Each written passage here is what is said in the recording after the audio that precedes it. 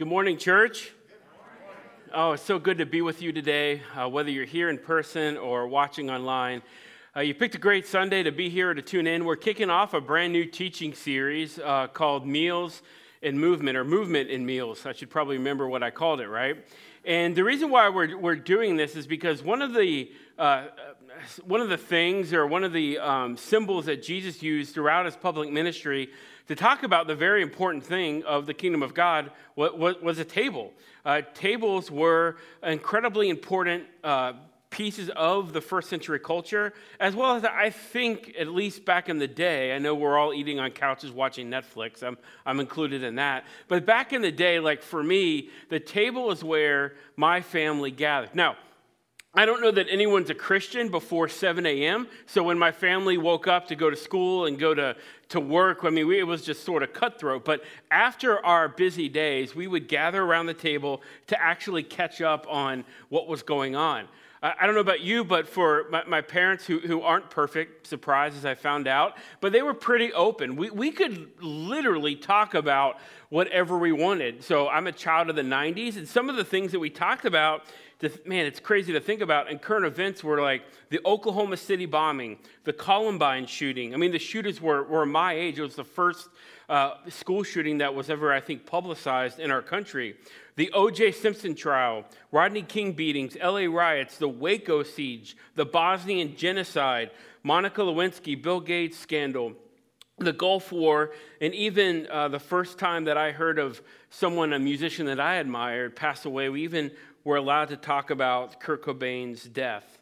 It was at the table where I found out what my mom and dad really believed about politics, about religion, about life, about sex and dating and relationships. It was also the place where my family celebrated birthdays, job promotions, getting my first job at Skyline Chili. If you're from Cincinnati, which none of you are probably, if you ever visit Cincinnati, it's the best chili you have in your life. They put chocolate in it. You're welcome. And it seems like it's disgusting. And it's also the place where we mourned when my grandparents passed away or friends moved off our street. The table was critical for our growing up years. In fact, as I said before, I'm a 90s kid, and some of my most favorite TV shows, most of those scenes were actually shot around a table. Maybe you can recognize some of these TV shows, right? Family Matters with the geek Urkel, who's actually really cool in person. I follow him on Instagram. Saved by the Bell. Anybody remember the Max, those scenes? Yeah, nobody? Okay, you can actually participate during the sermon. I'm going to let you do that. I did student ministry for a decade. They do it anyways. What about The Wonder Years? Hands down, my favorite TV show. The Wonder Years, I think, is still on Netflix. It's about an American family going through the turbulent times of the 60s, the Vietnam War. Seriously, one of the best shows, probably because of the narration. And then who can forget Full House, right? Crazy big family, always had the piano soft moments at the end, you know what I'm saying? If you remember that with Danny Tanner and one of his girls. The table was essential to not only my life, but to the culture of the America way of living. And it was essential to Jesus. Of all of the symbols that Jesus could have used, he chose to use a table. And he chose to use it to talk about one of his most important topics, the very thing that I believe Jesus came for, which is to talk about the kingdom of God. And so what I'd like for you to do is, if you have your Bibles, or maybe you've downloaded the Bible app in your app store, turn with me to Luke chapter 5. And we're going to look at one of the first meals that Jesus has with Levi, who was a toll booth collector, worked for the IRS in the Roman government. So right there, people really love him. And so what we're going to do over the next 7 weeks is look at 7 different meals throughout the Gospel of Luke that Jesus had with different people. And I just think that's kind of beautiful, right? Because even in the Old Testament and the New Testament, among other religions, God would never get so close that we could touch him or interact with him. That's why a lot of major religions deny the Christian view of the Trinity, that God would actually become like one of us. And not only does God become one of us, we get to watch him eat and chew, bread and drink wine, and we get to talk about current events. We get to celebrate things with him. We get to mourn with him over a glass of wine in a really good first century meal. And so here's the deal. Whether you're watching online or in person, I want to encourage you, whether you stay engaged in person or online, to be here, be present digitally or virtually over the next 7 weeks. Because if you're someone that doesn't know too much about Jesus or is interested in how Jesus kind of carried himself with people that had bad intentions and people that had good intentions, man, this is going to be a great series for you and your family and friends to lean in on. So in Luke chapter 5, verse 27, here's the first meal that Jesus has. After this, Jesus went out and saw a tax collector by the name of Levi sitting at the tax booth. Follow me, Jesus said, which is like no other, just like follow me. Like, I don't even know you. You look homeless and you smell weird, but I'll follow you. Levi got up, left everything, and followed him. Then Levi held a great banquet for Jesus at his house, and a large crowd of tax collectors were eating with him. Jesus was like at an IRS convention. That sounds boring. But the Pharisees, the religious people, were there. Your pastors, your PhD Bible professors, they were there too. But the Pharisees and the teachers of the law who belonged to their sect complained to Jesus' disciples, right? Surprise if you're familiar with the scriptures, especially the Gospels. Why do you eat and drink with tax collectors and, worst of all, sinners? And Jesus answered them, right? Like he's talking to his followers, and Jesus kind of, oh, I can overhear them. Don't you hate that when that happens? And he looks at them and says, it's not the healthy who need a doctor, but the sick. I have not come to call the righteous, but sinners to repentance. Jesus is like, I've not come for the healthy. Healthy people don't necessarily think I need to go see a doctor. But Jesus is saying there's people in our world that are already convinced that God loves them. They're the best things in sliced bread. When they die, they're going to go to heaven. I've not come for those kinds of people. I've come for the sick, the broken, the hurting, the sinful, the abandoned, the abused, and the neglected. Those are the kinds of people that I've come for. And Jesus is probably really good at introducing awkward silence. Like, what do you say after that in a party? So what I'd like to do is talk about 3 different movements of grace throughout this text. First of all, grace is an invitation. The first thing that Jesus says to Levi and most of his disciples is simply this: follow me. We believe at RCC, like we exist to invite people to journey with Jesus. And that's not something we just say to fill up time. We actually mean that because of the discipleship and the way in which Jesus actually lived his life. Every invitation that Jesus gave people to follow him, right, was a conversation to begin a journey. To begin a journey. Jesus didn't roll up on people and say, do you believe these 10 tenets about the Bible, which doesn't currently exist, but if you don't, I'm going to judge you, you can't follow me? No. Jesus said, hey, come follow me. I'll teach you theology, I'll teach you doctrine, but I'll teach you justice, I'll teach you mercy, I'll teach you how to love people that society says, why are you doing that? And I'll even bring up some of your own junk that you need to deal with that you keep burying. Grace is an invitation.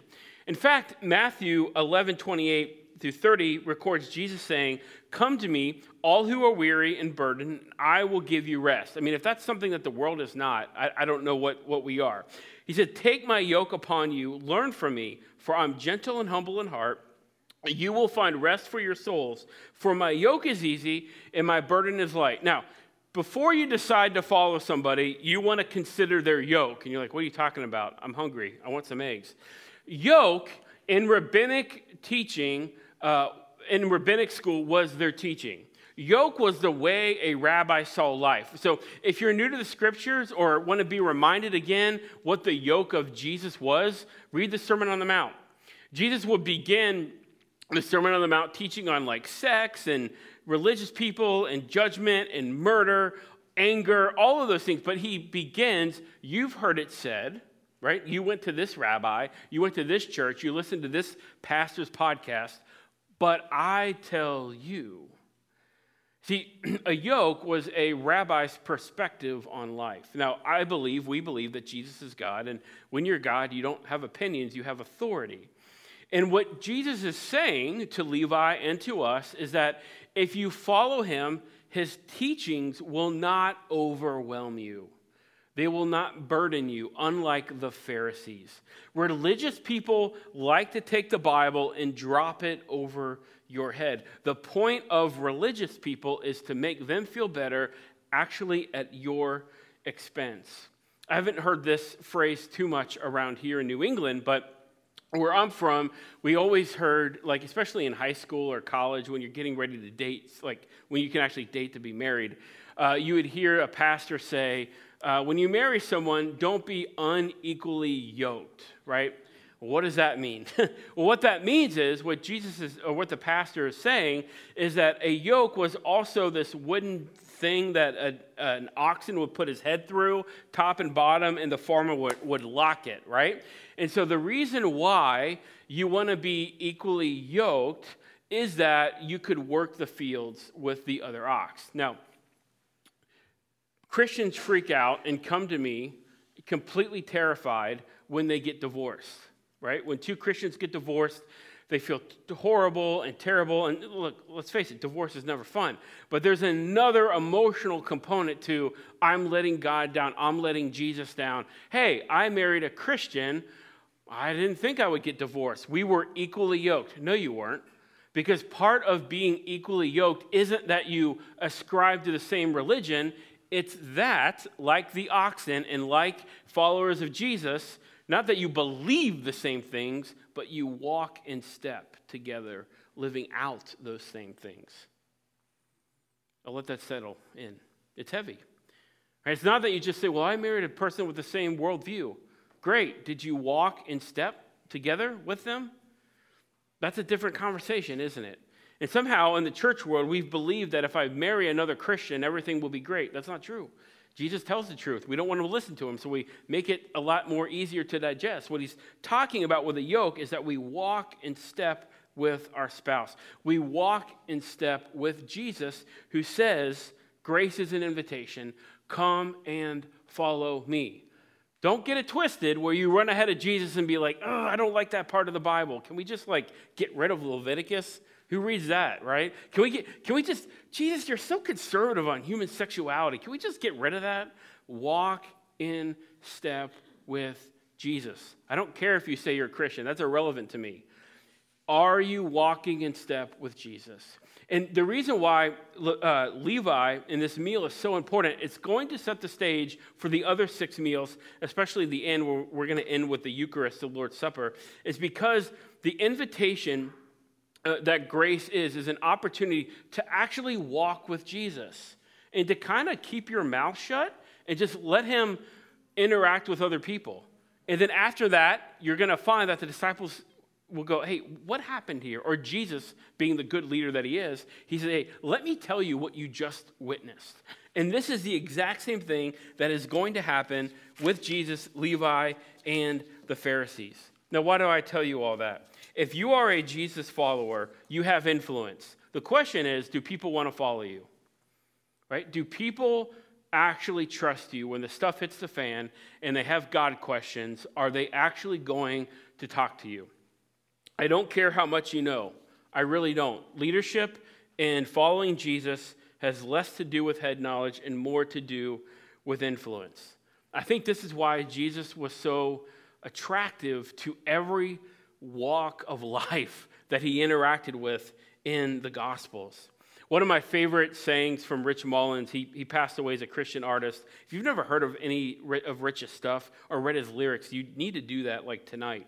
Incredible stuff. He says, I'm a Christian not because someone explained the nuts and bolts of Christianity, although that is important, but because there were people willing to be nuts and bolts. Right? Are you willing to utilize a very common symbol in our culture, the table, to invite people to journey with Jesus? I can't tell you how many, now that restaurants are finally open, how many conversations, I'm doing more ministry at Panera Bread than I am here or my house or any other place. It's often when the pressure of life is painful enough, that's when people get open about God. Although I funerals are very sad. I get more God conversations over funerals than I do at weddings, right? For obvious reasons. You can figure out why. If you don't know, then I'm not going to tell you. We're going through a pandemic.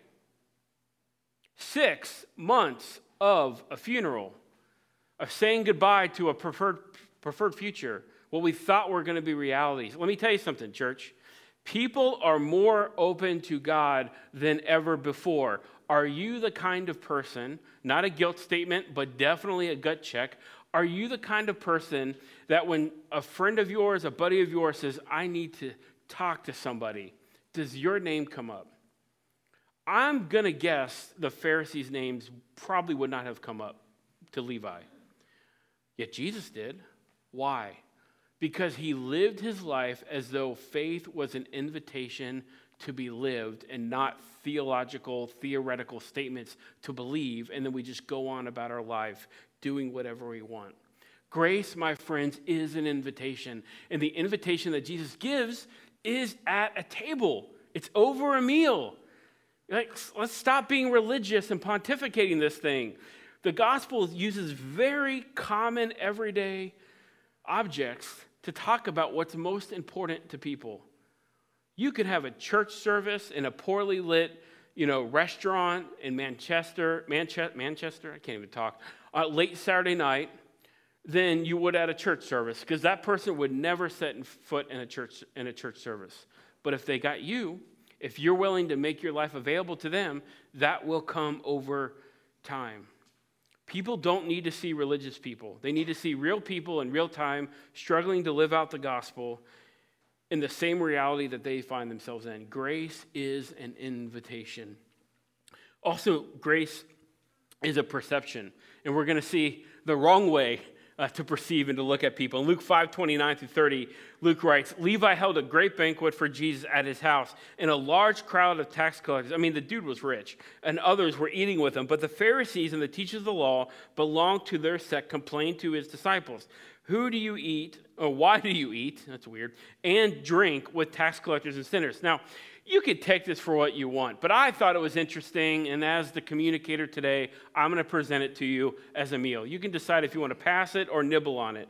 Dr. Jeff Schwartz from UCLA wrote an article called The Brain and Self-Judgment, How Does Religion Affect the Prefrontal Cortex? Long title to basically say this, that through his study and research, that more times than not, religious people tend to look at other people through Christians at least, through the lens of what Christ has done for them, right? The main charge that Jesus gives to love your enemies, Christians tend to look at other people in light of not who they are, but what Christ has done for them.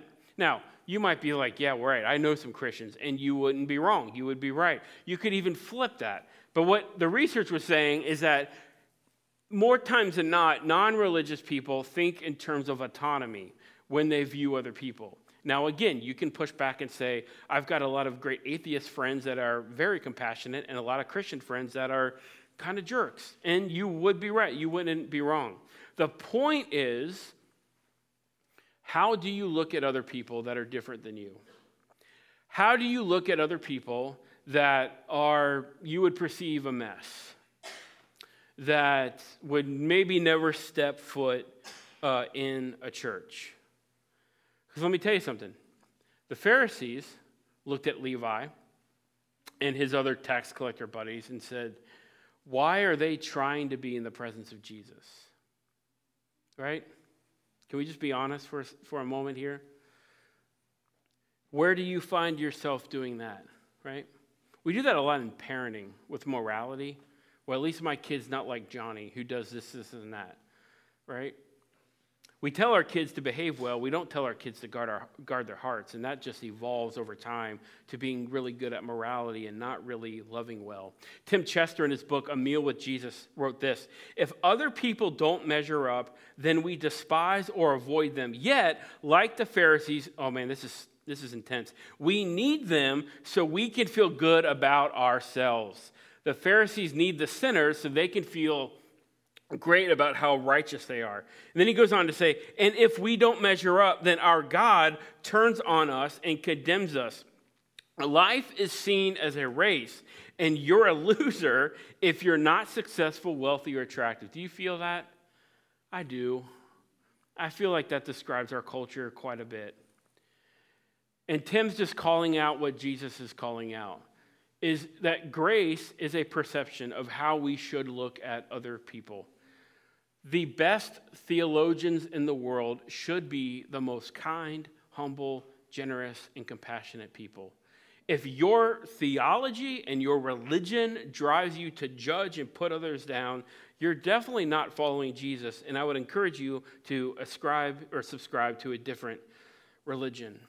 How do you look when you look at other people? Because, here's why that's important, and you're going to feel this more next week when Jesus allows a local prostitute to eat with him and the Pharisees. How you look at people will determine who gets invited to eat at your table. Let me say that again.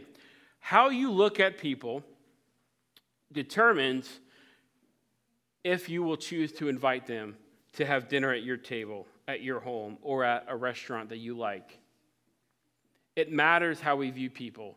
It matters that we see that faith is an invitation. And for someone in our life that's not yet a believer, it matters that we look at them and say, man, they are missing out on the greatest adventure that they could ever experience. And I want to be the first person that invites them into that.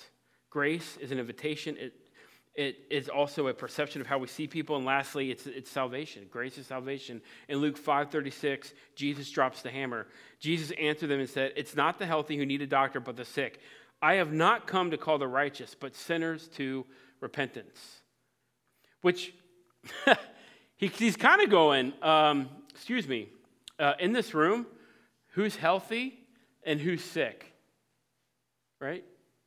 Now, religiously, we want to be like, oh, I'm not healthy. But let's just be real. We tend to live our lives as we have it all together. I'll prove it to you. How are you doing? I'm fine. Jesus is asking, I'm here for the wretched sinners, the broken down people, the hurt, the abused, the taken advantage of, the divorced, the left for dead, the forgotten. I'm here for those people. Like, who in this room can identify with those words? What about you, RCC? Who can identify with those words? The concept of good and bad is detrimental to our world. There is no such thing as good and bad if the gospel exists. Because according to the gospel, there are only righteous and unrighteous people. In other words, what Jesus is saying, I'm the only healthy person here. Everybody at this dinner party is sick. And if you do not understand your humanity and the depravity of your humanity and of your sin, you don't even want to be saved, let alone entertain me in a dinner conversation. Check out this quote from the New Testament Theology, Proclamation of Jesus. The inclusion of sinners, let me read that again. The inclusion of sinners in the community of salvation achieved in table fellowship is the most meaningful expression of the message of the redeeming love of God. Jesus ticked religious people, church people off for who he hung out with.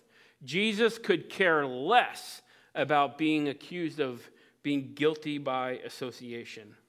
That's on religious people. That's on church people. That's not a burden that Jesus seems to even care about, let alone even worry about.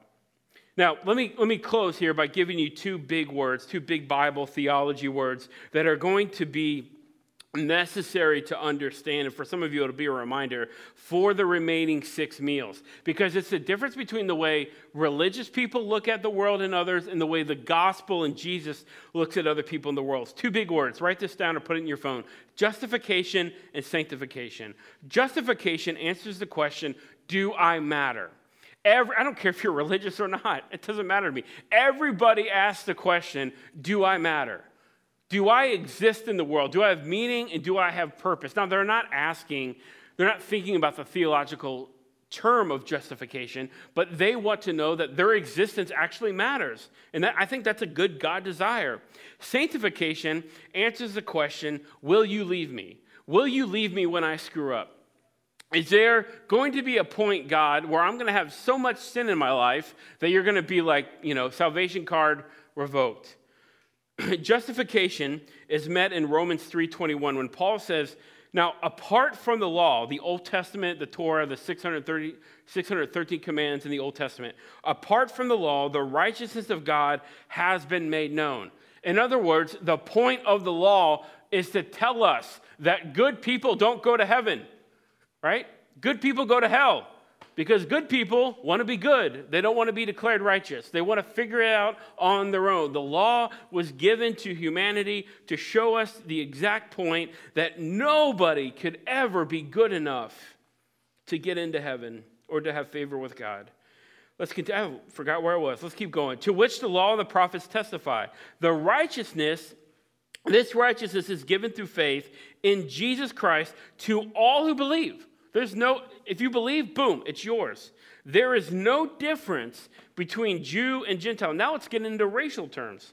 For all have sinned and fall short of the glory of God, and all are justified freely by what? His grace through the redemption that came by Jesus Christ. Here's the number one thing your non-Christian or people that don't follow Jesus, here's the number one thing they believe. They don't believe, They don't believe the biblical understanding of justification, which is this. You go from 0% forgiven by God to 100% forgiven by God in an instance.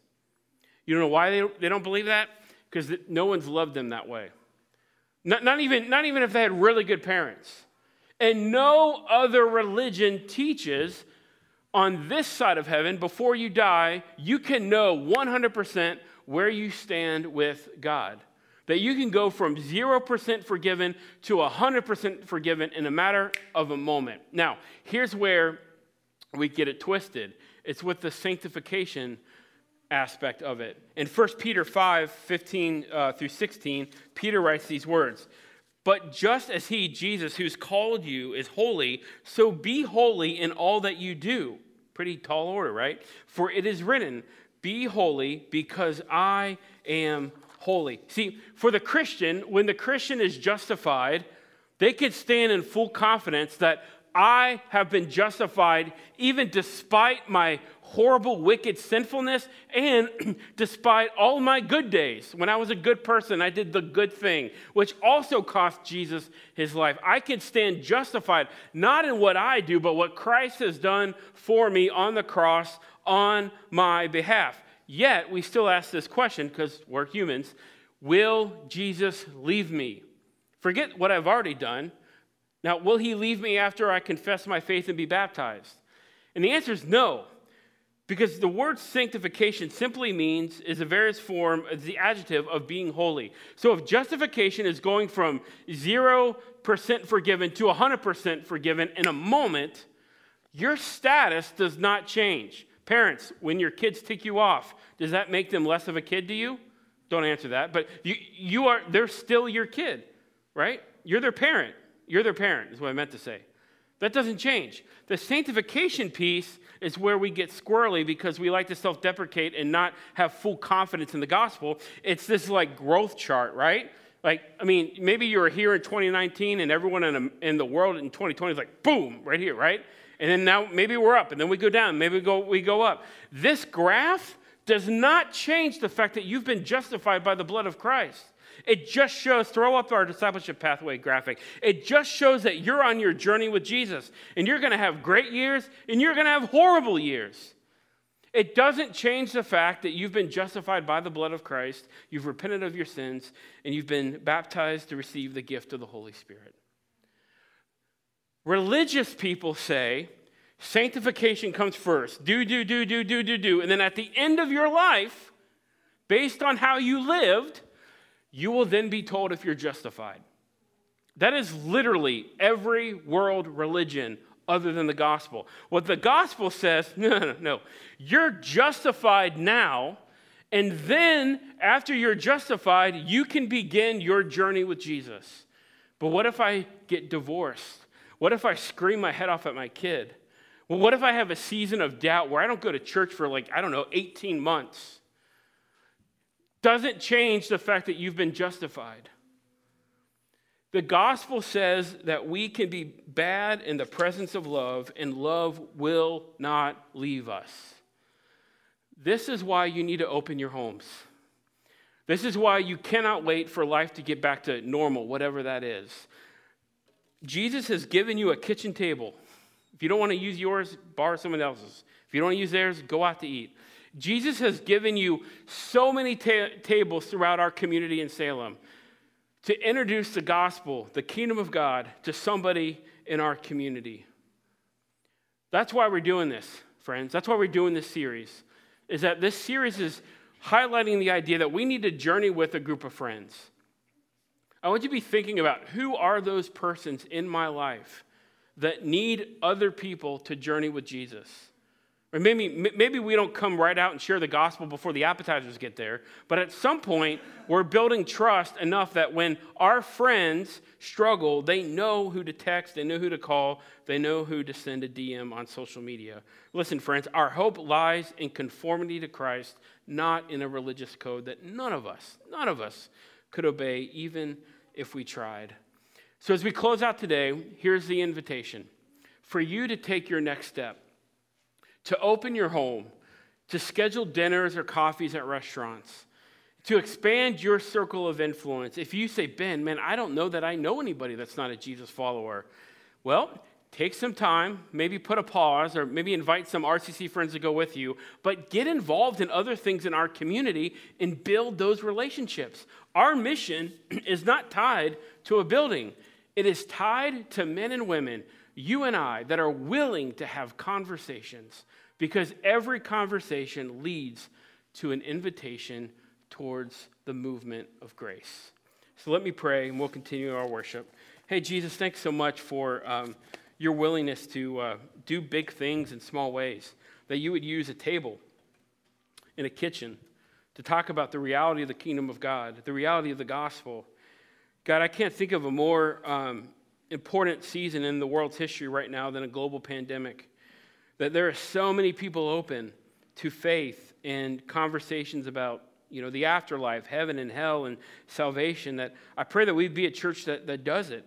And God, I'm just as bummed and twisted that we all can't meet in person. But hey, listen, your mission, your kingdom is not about huddling every week, although that's needed and we need that, but it's about going out and being the mission, being the church, being the kingdom of God at Copper Door, at a steakhouse, at Starbucks, at Dunkin' Donuts, at Juicelicious, and definitely at Maddie's with extra crispy bacon. It's an invitation to come alongside other people and to let them know, hey, faith is not a set doctrine of tenets. It's an invitation for you to follow the living God. Would you encourage us? Spirit, would you agitate us enough to do that this week and over the next 2 months as we explore more meals that you have with other people? God, we thank you for your love. It's more than we can understand and comprehend, and I hope it remains that way for us. It's in your name that we pray. Amen.